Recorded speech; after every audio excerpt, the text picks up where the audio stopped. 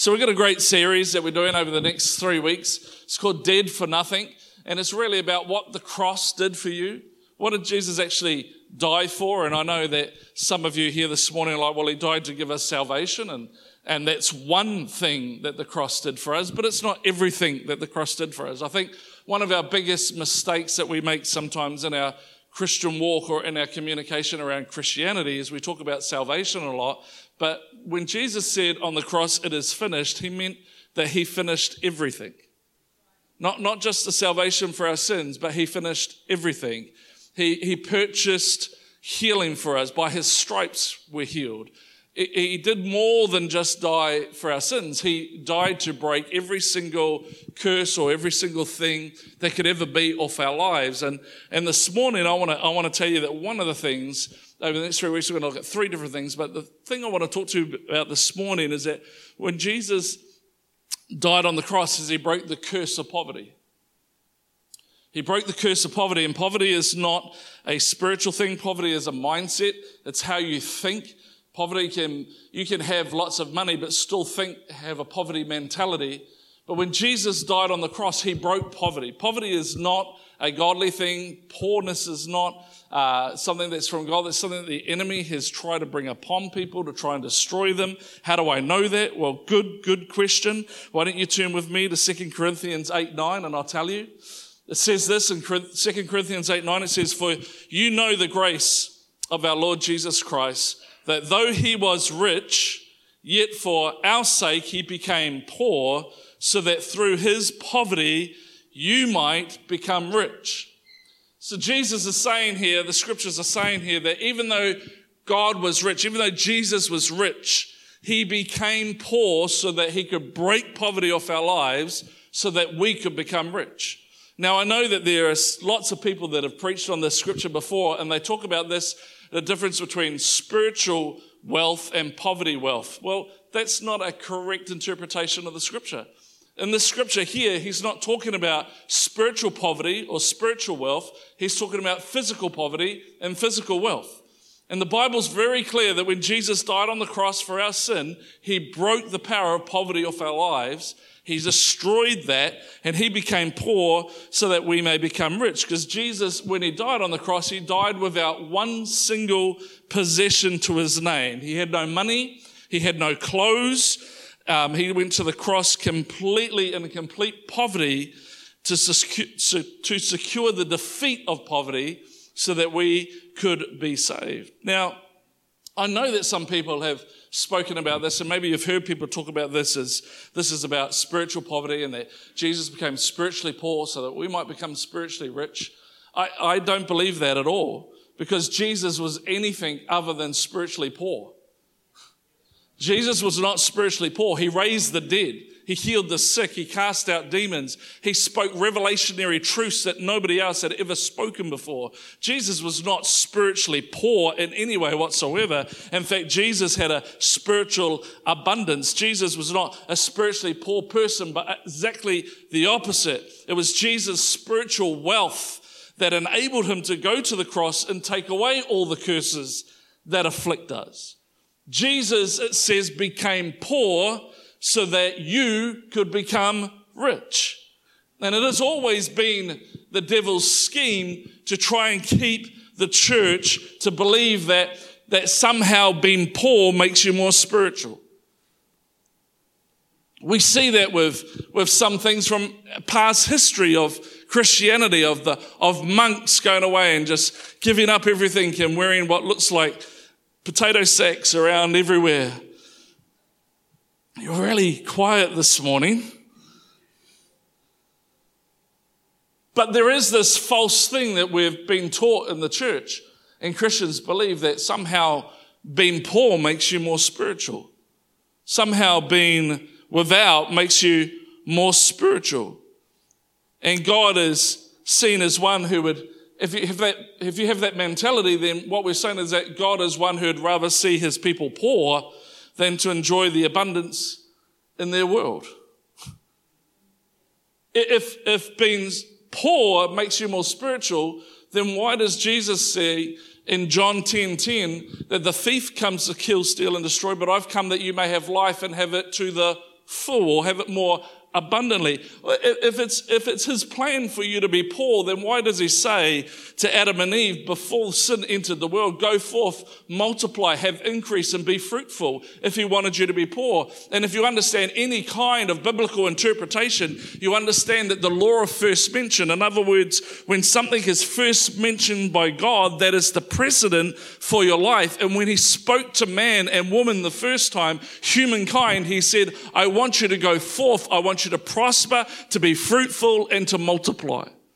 That is still God's plan for you today. That's why he had to go to the cross and become poor and break the power of poverty so that you could become rich. There should be some hallelujahs and amens this morning, but obviously some people want to stay poor because it has always been God's plan for you and I, for everyone to live in abundance. But breaking a poverty mindset, a thought process that we've always had, is a very hard thing to do, yes? It's incredibly hard to do. In fact, in Colossians 2:18, it says this, don't let anyone cheat you of your reward. Taking delight in false humility and the worship of angels, such a person also goes into great detail about what they have seen. They are puffed up with idle notions by their unspiritual mind.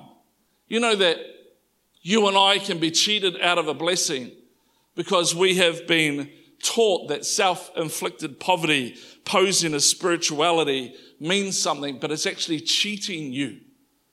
It's cheating you out of the blessings that Christ won for you on the cross. Being poor is not spiritual. Just like being rich makes you more spiritual. But what Christ did for you on the cross is he said, I'm going to break the power of poverty. I'm going to become poor so that you can become rich. And God wants us to think bigger. God wants us to think bigger than you've ever thought before. God wants us to not limit him to our thinking, but rather we need to release him. We need to let God loose in our lives with the ever-increasing largeness of our thinking, dreaming of doing all these great things for God. Because if you're dreaming and thinking of doing big, huge, great things for God that is going to transform people's lives, how would God not be into that? Come on. How would he not be into that? You see, when God spoke to Israel and he said to them, I'm going to send you into the promised land that he sent them into was at that time and still is today, where he sent them and asked them to build mighty cities and do all that stuff. It was the greatest piece of land in the world. It was the greatest piece of farmland. It had the best climate on the face of the planet for his people. They just had to go in and take it. So he's like, man, you've come out of Egypt, you've come out of slavery, and anytime Egypt is mentioned in the Old Testament, it's talking about your sinful old self, and it's trying to show you that God brings you out of Egypt, out of your sin, and into the promised land, into a land of abundance where it flows with milk and honey. So God's like, man, I'm going to send you into the best part of the land, the best farms, the best land, and I want you to go in there and build cities and dominate and take over and be fruitful and increase and have an abundance. Why would God send them to a place where they could have an abundance if it's godly to be poor? Come on, I'm trying to help you this morning because some of you think that being poor is okay, that it's a God thing. And now I'm not saying that if you don't have a lot of money that you should feel guilty about yourself, because you shouldn't. But what I'm trying to say to you is that God doesn't intend you to stay there. Just like he never intended them to stay in Egypt, he doesn't intend you to stay in your place of poverty. I want to tell you this morning that God's plan for you is to take you into a place of abundance. And so he's saying to them, if you would go in there, your life is going to be amazing. So all they had to do was go in there. The only difficulty they had is they had to remove some giants out of the land. And if you know the story, the 10 spies came back and said, whoa, it is a land that is incredibly abundant, as you said, but there's giants there and we can't beat them because we were grasshoppers in our own eyes and we're grasshoppers in their eyes. You see, they never actually sat down with those giants in the land and interviewed them. They spied out the land. They didn't sit down with one of the giants and go, hey, if you could describe me in one word, what would that word be? And they're like, grasshoppers. That's not what happened. They don't even know what the giants thought of them because they never spoke to them. The key in it is that we saw ourselves as grasshoppers in our own eyes. It was their own mindset, their own thinking, their own inability to believe that God wants them to have a life of abundance, which caused them to doubt and caused them to stop going in. And here's the thing, in my life, and I'm sure in your life too, the moments that I have not gone into the promises that God has for me or the abundance that he wants for me is because I've been too scared to defeat some of my giants. Well, how could this be? How could that happen? Because that's never happened before. And I'm just not sure God works that way. Or you think that God's not a God of abundance. He's a God that just gives you enough. Just enough to scrape by. And so we have these giants that we have to remove. And because they failed to have the faith and the trust in God to step into their promised land and live a life of abundance, instead they spent 40 years in a place of poverty of the desert. Sometimes I think that we fail to step into the things that God has for us, abundance, because we're not prepared to take on some of the giants, and so we end up walking around in a wilderness state when really the promised land is just there if we would just trust him and walk with him. And see, we're not saved to become the paupers of the earth. Jesus died to set us free from poverty. And here's the thing, God doesn't have a problem with wealth. In fact, some of you may have heard this before. Some of you may have not heard this before. I'm not saying that this is absolute fact, but it's an argument that some biblical theologians, which I am not, but I've read what they've said. Some biblical theologians believe that Jesus, on the day that the three wise men came to him, because when kings would come from another country to a king and they saw Jesus as a king, that the kings would then bring gifts that were relevant to the status of the person. And so if they were bringing gifts to the status of a king, they would bring king-size gifts. And so theologians actually believe that when the three wise men finished giving their gifts, that Jesus was a millionaire once they left. I know for some of you that's breaking your brains a little bit right now. But here's the thing, God doesn't have a problem of wealth, because actually in Jesus' ministry was provided for. Everything they did was provided for by wealthy women who followed him around as he traveled. It says that in Luke 8:3, it says Joanna, the wife of Cherez, the manager of Herod's household, Susanna, and many others, these women were helping to support them out of their own means. They provided for all of Jesus' material needs out of their wealth. Jesus doesn't have a problem with wealth. In fact, Jesus and his disciples received so much that they had to appoint a treasurer. And we know the treasurer's name, don't we? Judas. And what did Judas do? He helped himself a lot of the time, and they still had enough left over to be able to do the things that they did. So Jesus doesn't have a problem with wealth. In fact, when Solomon built the temple that God had asked him to build, the temple of Solomon was so extravagant, so outrageous, that the Queen of Sheba had heard how amazing it was, and she traveled from another country just to come and see how great the temple was. And when she got there to see the temple, she has an encounter with God, and she actually leaves with more than what she came with. She brought a gift, and Solomon sent her away with more than what she came with. And that's what the church should be. The church should be the place that people hear about, that sees its generosity, sees the excellence, sees the awesomeness of what the church is, and they come in to have a look, but they always leave with more than what they came with. Because that's the God we serve. He's not a God of poverty. He's a God of generosity. He's a God of abundance. It was only on the cross that Jesus became poor. He was not poor any other time, because the scripture says that he became poor, nailed to the cross, so that you might become rich. It's not saying that he was poor all the time. And And I have a real problem with people that believe that Christians shouldn't prosper.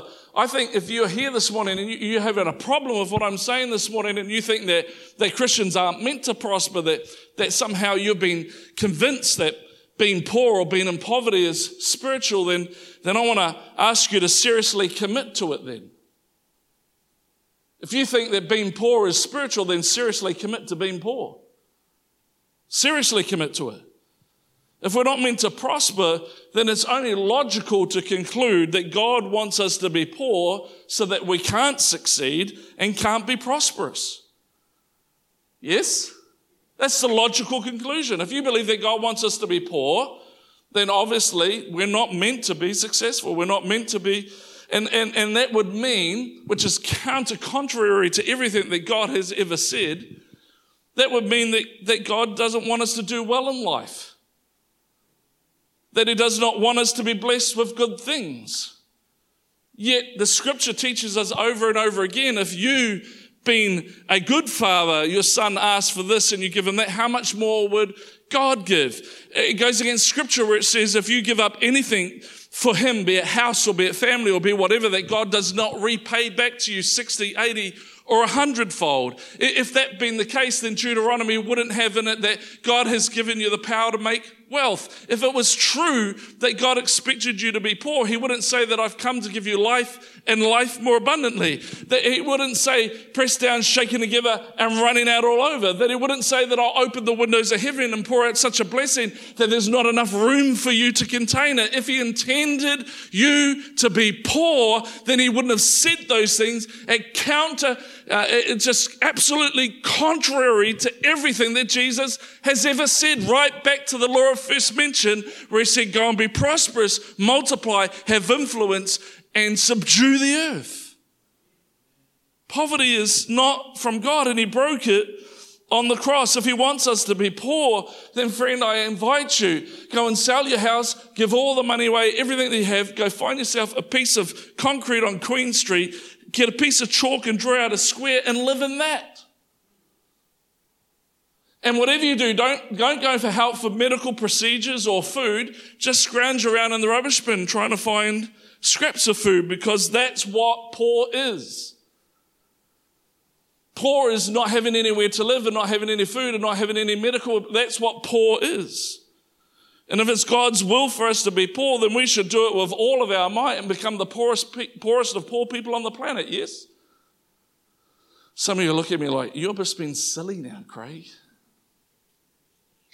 You're just being silly, because we're not talking about being that kind of poor.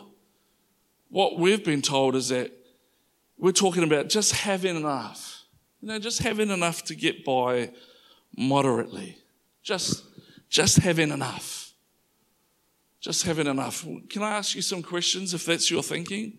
How much is just enough to get by on? How much is enough to get by on? And for who to get by on? Come on. For who to get by on? You? Or someone in Somalia? Like, what is enough? What is it? And then here's some more questions. Well, but what about others? What about the homeless? What about the hungry? What about the person robbed and beaten and left for dead on the side of the road? What about them? How will you be able to help them if you only just have enough? To actually live a life that says, I just want enough to get by, is an incredibly selfish mindset. Because Jesus didn't do enough on the cross just for your sin. He also healed your diseases. He broke the power of poverty. He broke the power of the devil.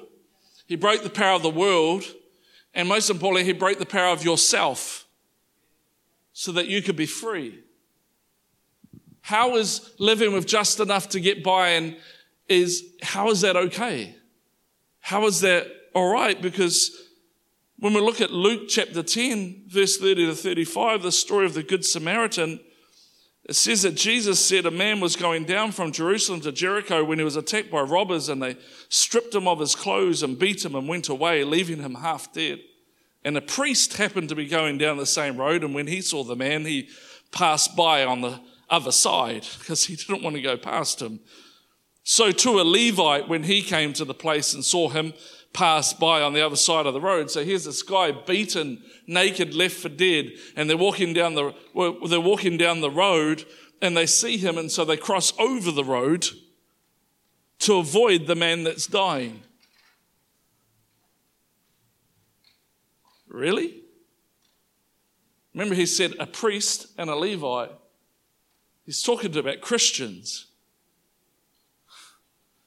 But a Samaritan. Samaritans were despised by the Jews. They were considered the lowest of lows.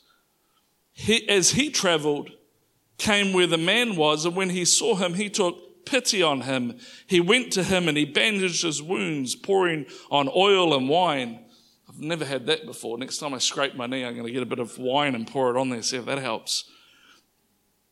Then he put the man on his own donkey and brought him to an inn and took care of him. The next day he took out 2 denarii, which in today's money is about 500 New Zealand dollars, and gave it to the innkeeper. And he said, look after him, he said, and when I return, I will reimburse you for any extra expense you may have. So you have to understand something here. The Samaritans were considered the lowest of lows. They had all the minimum pay jobs. They had the jobs that nobody else wanted to do. Minimum wage. The jobs that no one else wanted to do. He didn't have a lot of money. But he comes upon this man who's been beaten and stripped and robbed and left to die. And he pulls out $500, gives it to the innkeeper and says, here's a deposit for you to look after him. I'll be back in a few days and I'll fix up whatever else it costs.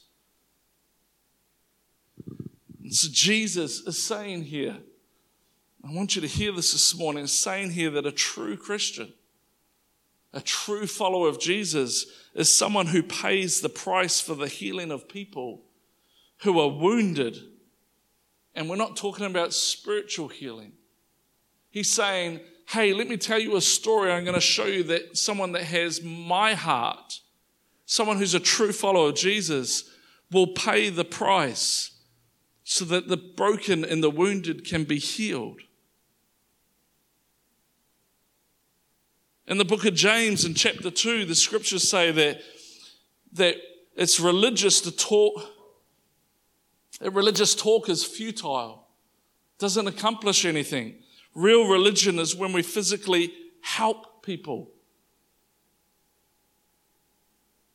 And however, I want you to understand that this is possible, this is impossible if we don't have the means to do it. So let me just clarify something that I've been saying. If God wants us to be poor, or if God just wants us enough to get by, how are we going to pay for the healing of those that need to be healed?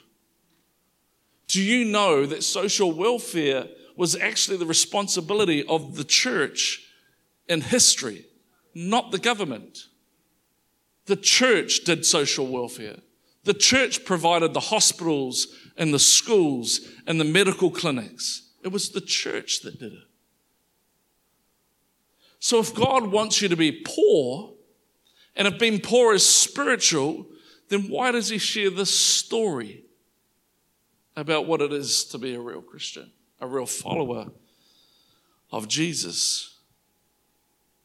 God's will is that we would have an abundance, have an absolute abundance in our lives. Why? So that we can assist others, so that we can help others. In 2 Corinthians 9, 8-11, it says, God can pour on the blessings in astonishing ways so that you're ready for anything and everything, more than just ready to do what needs to be done. As one psalmist put, he throws caution to the winds, giving to the needy and reckless abandon. Don't you love that? Isn't that awesome? Hello? Some of you are alive this morning It says that when God sees the poor and the needy, he gives with reckless abandon. He doesn't put any restrictions on it, doesn't put any limits on it. He doesn't say, I want to see your financials and make sure that you're doing right by the money you got so far. No, he just gives with reckless abandon to those that are in need. His right living, right giving ways never run out, never wear out. This most generous God who gives seed to the farmer that becomes bread for your meals is more than extravagant with you. He gives you something you can then give away, which grows into fully formed lives, robust in God, wealthy in every way, so that you can be generous in every way, producing with us great praise to God. Another version puts it this way, that God gives you so much that you have enough left over. After you've got the nice house and the nice car and all the things that you would really like, and there's nothing wrong with any of those things, but what God is saying is that his plan, when he died on the cross and he broke the curse of poverty and released the prosperous spirit upon people that follow him, was that so you don't just have enough for the nice house and the nice car and the holidays, but you have enough left over to give to every good thing that comes upon your path, and not just $20 or $30, but with reckless abandon that you can give to the Cancer Society, give to the Crippled Children's Association, give to the kids that are selling chocolates in the foyer, whatever it is. That you have more than enough for you and so much left over that you can just bless people to your left and bless people to your right and in front of you and behind you, and that would bring great praise not to us but to him. So how has Paul been spiritual? And if you are in a poor situation, you don't have a lot of money, you need to believe. You need to search the scriptures and say, okay, God, if abundance is your plan, you've got to show me, because I don't know how to get there. And he'll give you principles, things that you can do that will get you to a place. See, the will of God is that we enjoy an abundance not just on payday and not just when that tax return comes in. Ours is already spent on braces. And I get any parent out there that's just feeling me right now. They say, you need a life of abundance. You know that? Because they say in studies that it costs you about $1 million per child to raise them. You'd all be multi-millionaires if you didn't have kids. Flipping children. Hey? Ruin everything, don't they? I wouldn't have to save up for 3 or 4 years to take Trinity to Hawaii for our 25th wedding anniversary. I'd just be able to go and do it whenever I felt like it, if it wasn't for my children.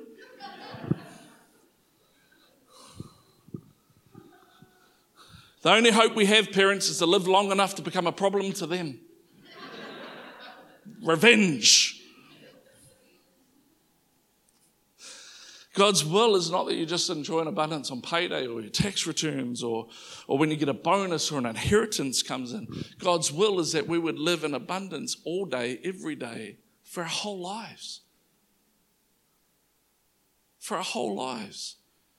See, God desires that we enjoy complete sufficiency in all things so that we have everything we could ever need, so much so that there is not one area of your life which is insufficient. And so he wants to bless you abundantly, but we have to understand it's more than that. It's more than just blessing you abundance. The abundance is decreed for our lives so that we can engage in every good work.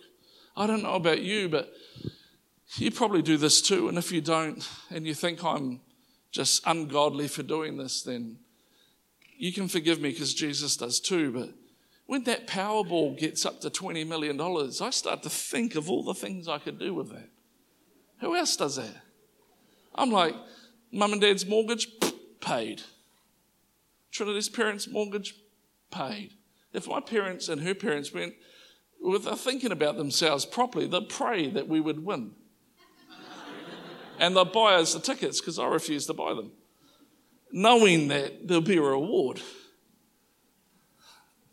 Just joking.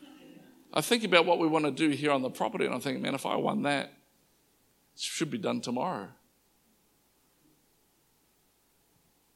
I think about Fiji, where I go over there and see these kids living in Lakina, which is the shanty town of Suva, and they're just in corrugated iron homes.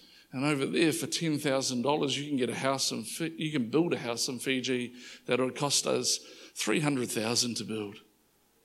How many homes could I build in Lakina with $20 million? What transformation could we bring to a community, to lives? Don't get me wrong, I make sure that there's enough there, so I think about how much I could put aside so the church doesn't have to pay me a salary ever again for my whole entire life. Why? Because we actually love this thing that God has put in us, that we're not just here for ourselves. He didn't come on the cross for his sake. He died on the cross for our sake. And he broke poverty so that you could not just live for your sake, but so that you could live for others' sake. I think about the solo mums in our church, and I think, how cool would it be to just go and buy them a house and give it to them? But you know what? Here's the thing. If God is a God of abundance, and if God is a God that says that you have enough left over to give to every good work, then surely it's our duty to pursue the God of the abundance and find out, how do we get this flowing in our lives so that we can help others? Because this is what the church is meant to be.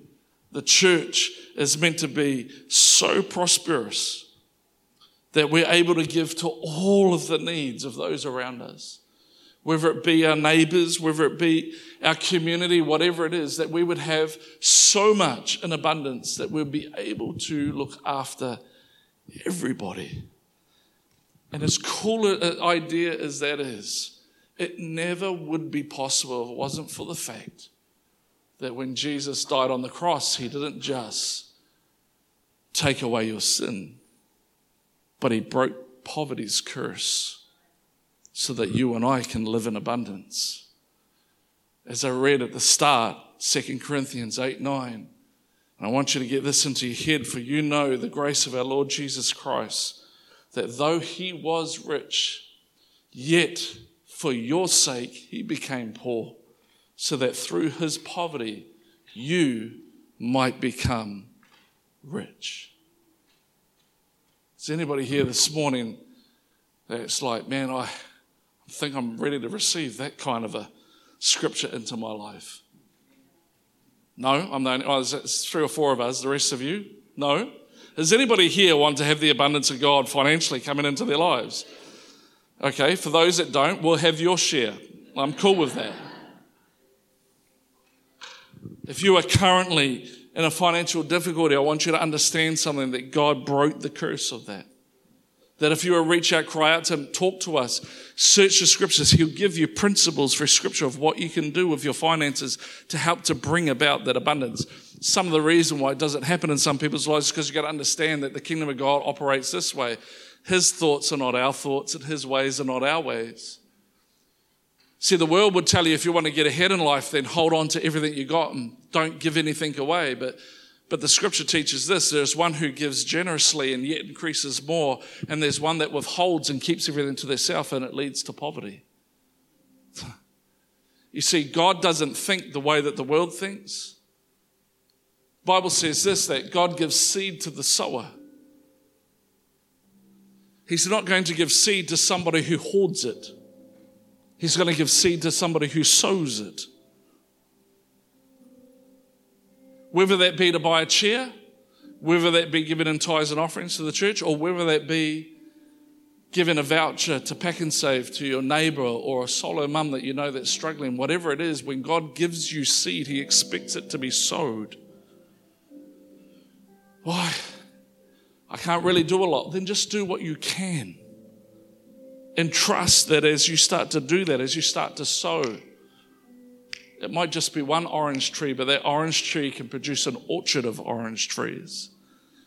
Are you hearing what I'm saying this morning? He has come that you may have abundance, so that you have enough for everything you want, and so much flowing over that you can take care of the needs of all those around you.